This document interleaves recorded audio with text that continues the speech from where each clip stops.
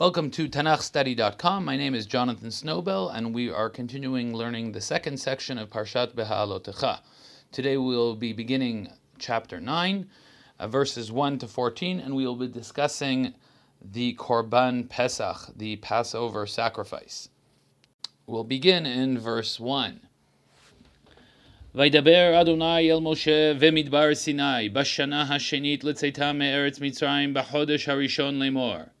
ויעשו בני ישראל את הפסח במועדו. ב14 יום בחודש הזה בין הערביים תעשו אותו במועדו, ככל חוקותיו וככל משפטיו תעשו אותו. וידבר משה אל בני ישראל לעשות הפסח, ויעשו את הפסח בראשון, ב14 יום לחודש בין הערביים במדבר סיני, ככל אשר ציווה אדוני את משה, כן עשו בני ישראל. Thus Hashem spoke to Moshe in the wilderness of Sinai in the first month of the second year after they had come out of the land of Egypt, saying, Now let the sons of Israel observe the Passover, from now on we'll call it the Pesach, at its appointed time. On the 14th day of this month, in the afternoon, you shall observe it at its appointed time. You shall observe it according to all of its statutes and according to all of its ordinances. So Moshe told the sons of Israel to observe the Passover. They observed the Pesach in the first month, on the 14th day of the month, in the afternoon, in the wilderness of Sinai, according to all that Hashem had commanded Moshe, so the sons of Israel did. Recall the discussion we had about the dating of the 7th chapter of Bimidbar at the end of Parashat Naso, Vayhi b'yom kalot Moshe lahakim mishkan, the day that Moshe completed establishing the Mishkan. Going back earlier in time, is that going back earlier in time to the first day or the 8th day of the first month, in contrast to the beginning of Sefer Bemidbar, which is the first day of the second month, or the minority opinion that states that chapter 7 is in chronological order, and it is in the second month after the census. In contrast to the 7th chapter, there is no doubt that the 9th chapter, our chapter, is out of chronological sequence. The beginning of the Sefer is in the second month, as we mentioned, and this chapter goes back to the first month, to the sacrificing of the Korban Pesach. It is interesting to note that even those commentaries who claim that the 7th chapter begins on the first day of the first month, like Rashi and Ramban, they discuss the famous phrase, Ein mukdam u'meuchar b'Torah, there is no chronological order in the Torah, specifically here, in our chapter. The Sifri, the Midrash Halacha of the Tanaim on this chapter, that we will mention shortly, that Rashi quotes, is the source for this discussion of this famous phrase. Why delay the discussion to this chapter if it is already necessary to discuss it in the 7th chapter, if the 7th chapter too is out of chronological order? Could it possibly be that the Sifri itself believes in the minority position that we presented at the end of Nassau based on the Abarbanel, that the dedication of the altar and the offerings of the Nisiim were in fact in the second month, meaning that the 7th chapter is not a chronological conflict, and this chapter is the first chronological deviation? If that is true, what can we say for the commentators who believe that the 7th chapter was in the first month? Why do they choose to discuss the issue of chronology in our chapter? One explanation is that those commentators were merely quoting the Sifri that makes the comment here. But they too should have been troubled by the Sifri. How do they understand the Sifri, discussing it only in the 9th chapter? The only explanation I can offer for those commentaries is that they believed that the lack of chronological order here is explicit, while the lack of chronological order in chapter 7 is not, and therefore it is discussed here and not there. Let's now go back to the episode itself. Two basic questions need to be asked about this episode.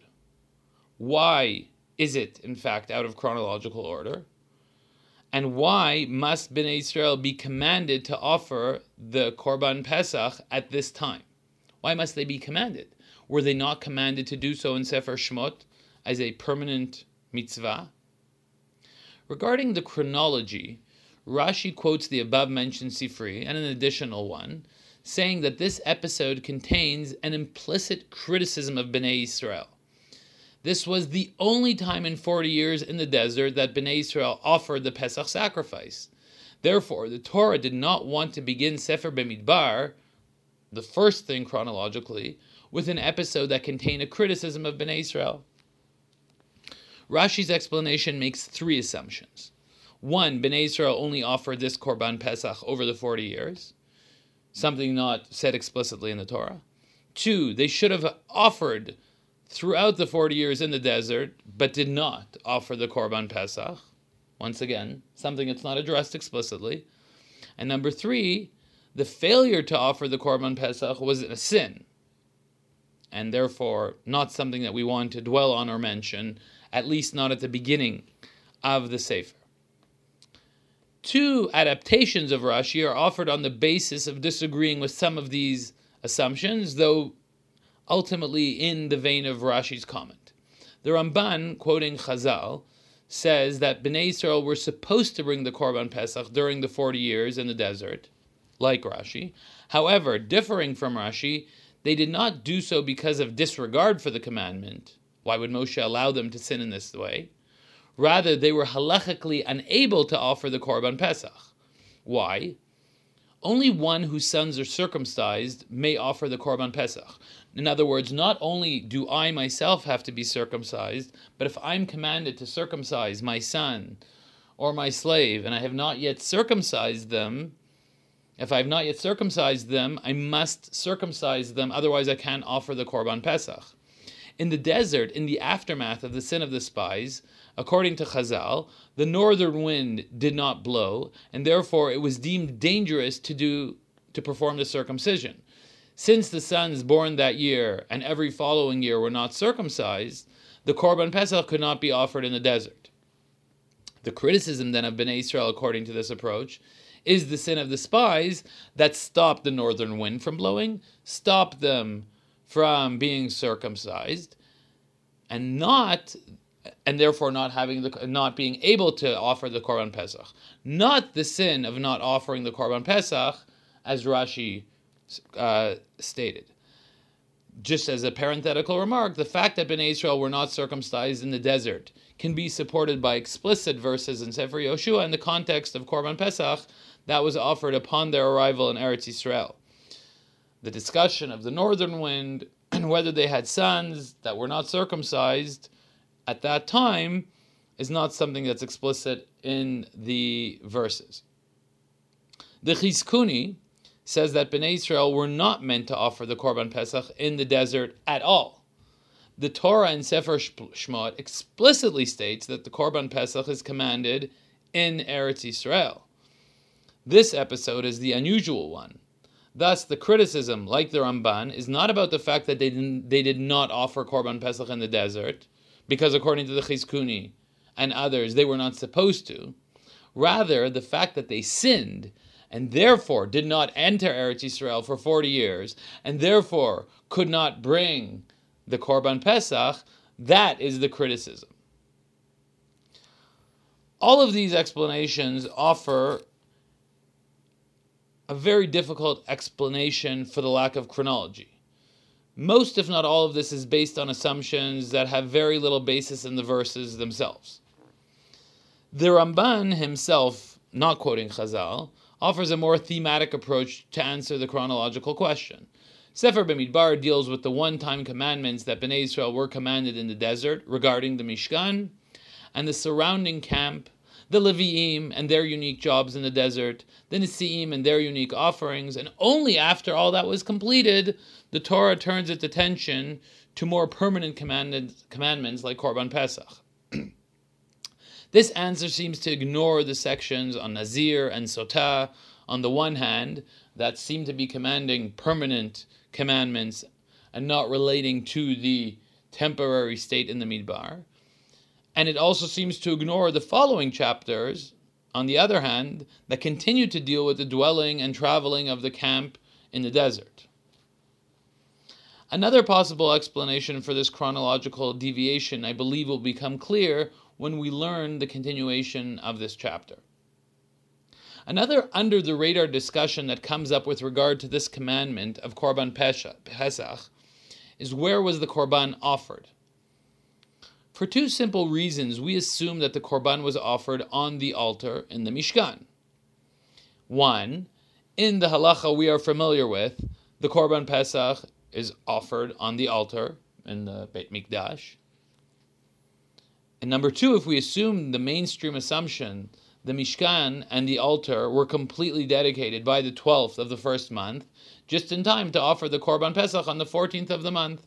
Therefore, it's logical to assume that, in fact, when it's described here in our verses that Bnei Israel completed Moshe's commands, they completed it in the Mishkan, though nothing explicitly about this is stated. However, both of these reasons are questionable. Number one, the first and only Korban Pesach till this point in history was not offered on the altar. Rather, the Korban was a household Korban. The blood was placed on the doorposts of the houses in Egypt. Why should we assume it is different at this point? And if it was different at this point, how are Bnei Israel to understand that? Nothing explicit was said on that matter. Number two, if we assume the minority opinion, then the offerings of the Nisi'im that are described in the Torah as the dedication of the altar did not transpire until the second month. Could the Korban Pesach be offered on the altar before its dedication? Based on these two questions, is it possible that this Korban Pesach too was offered as a household Korban, not in the Mishkan, just like the original Korban Pesach in Egypt? Two apparent difficulties seem to challenge this approach nonetheless.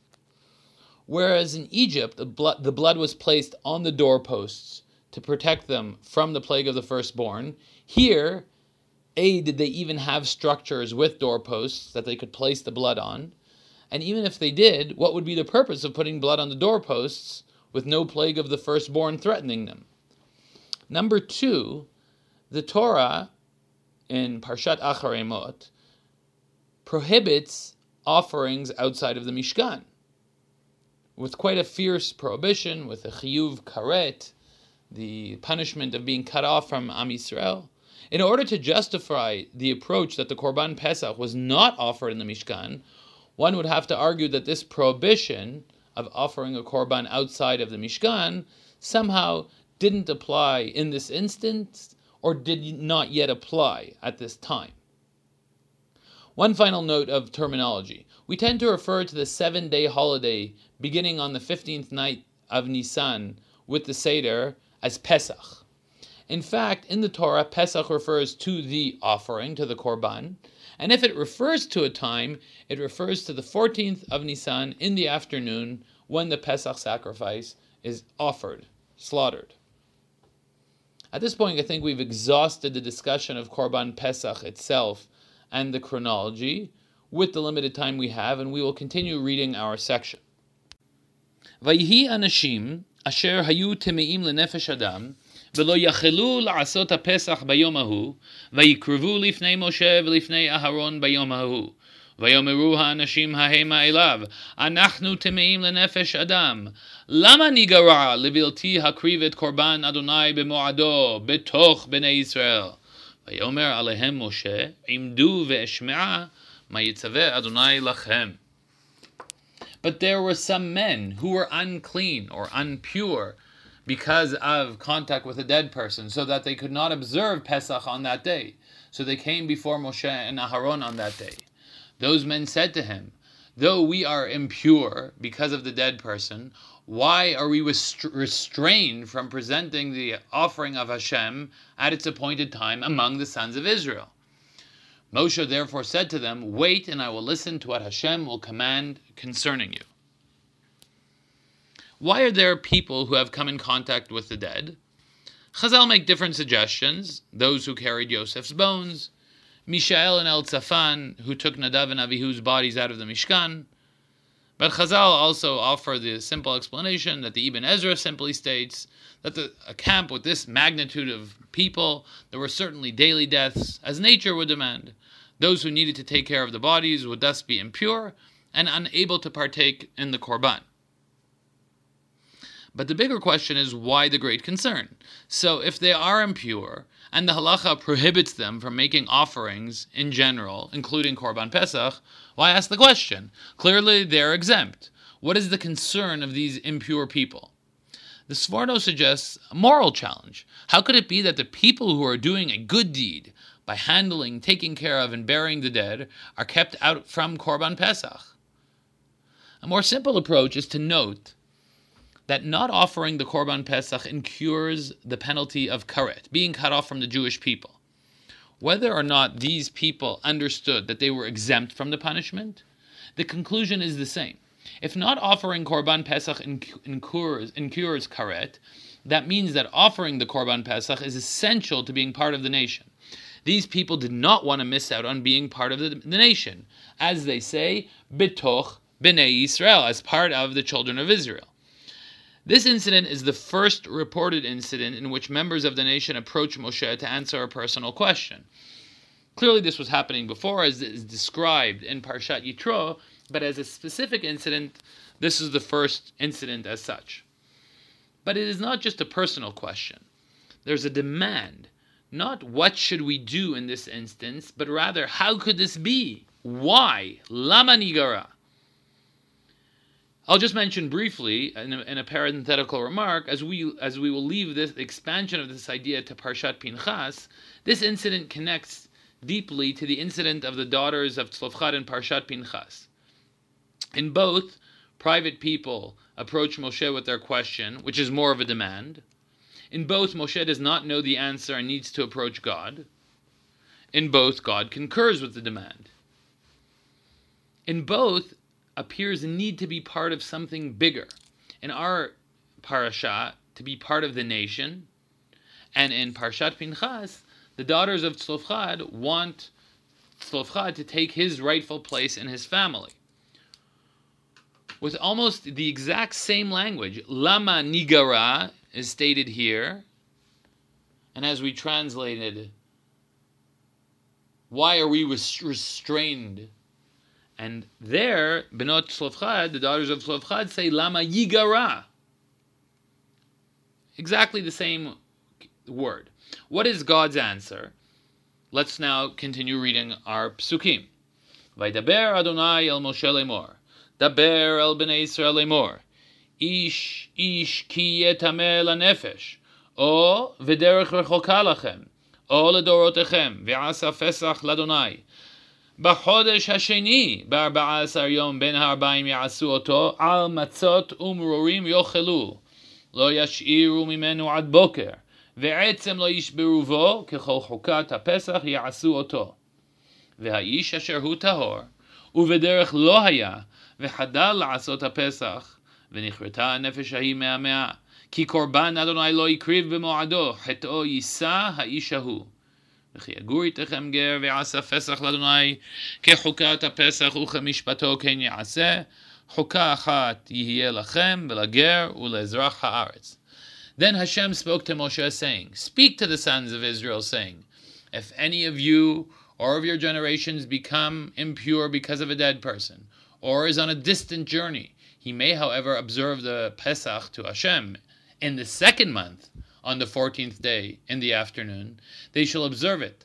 They shall eat it with unleavened bread and bitter herbs. They shall leave none of it until morning, nor break a bone of it. According to all the statute of the Pesach, they shall observe it.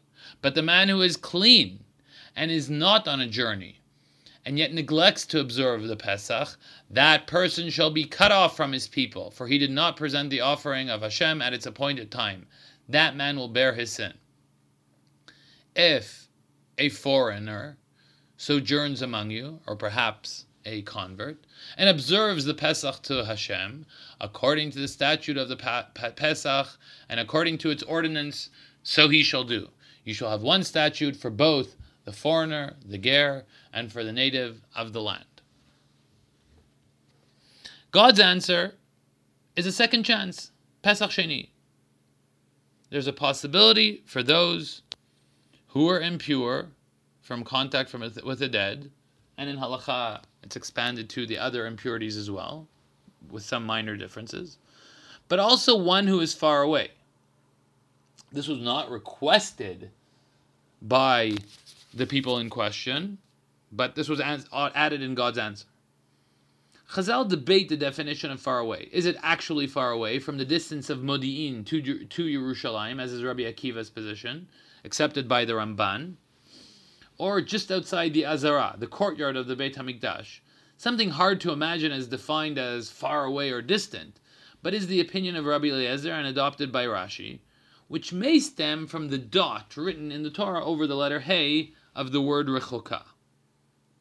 There is an acceptance by God that something of this magnitude demands a second chance, but as verse 13 states, only for a good reason, if one is far away or impure. In Halakha, however, even one who purposely did not offer the Korban Pesach at the original date may save himself by offering Korban Pesach Sheni. However, if at Pesach Sheni he could not offer the Korban for a legitimate reason, he will not be saved from the karet punishment, since the penalty was already incurred previously, and the Pesach Sheni was a way of staving off the existing punishment. The offering of Pesach Sheni is identical to the Pesach offering. Matzah and maror are eaten with the Pesach Sheni. There's a prohibition of leaving over leftovers, notar, no breaking bones, and though not explicitly mentioned, it must be roasted as well. However, Pesach Sheni is not combined with the 7-day holiday. There is no prohibition to do melacha, and more significantly, there's no prohibition to eat or own chametz, leavened bread. Some comments in summary of this parasha of Korban Pesach and Pesach Sheni.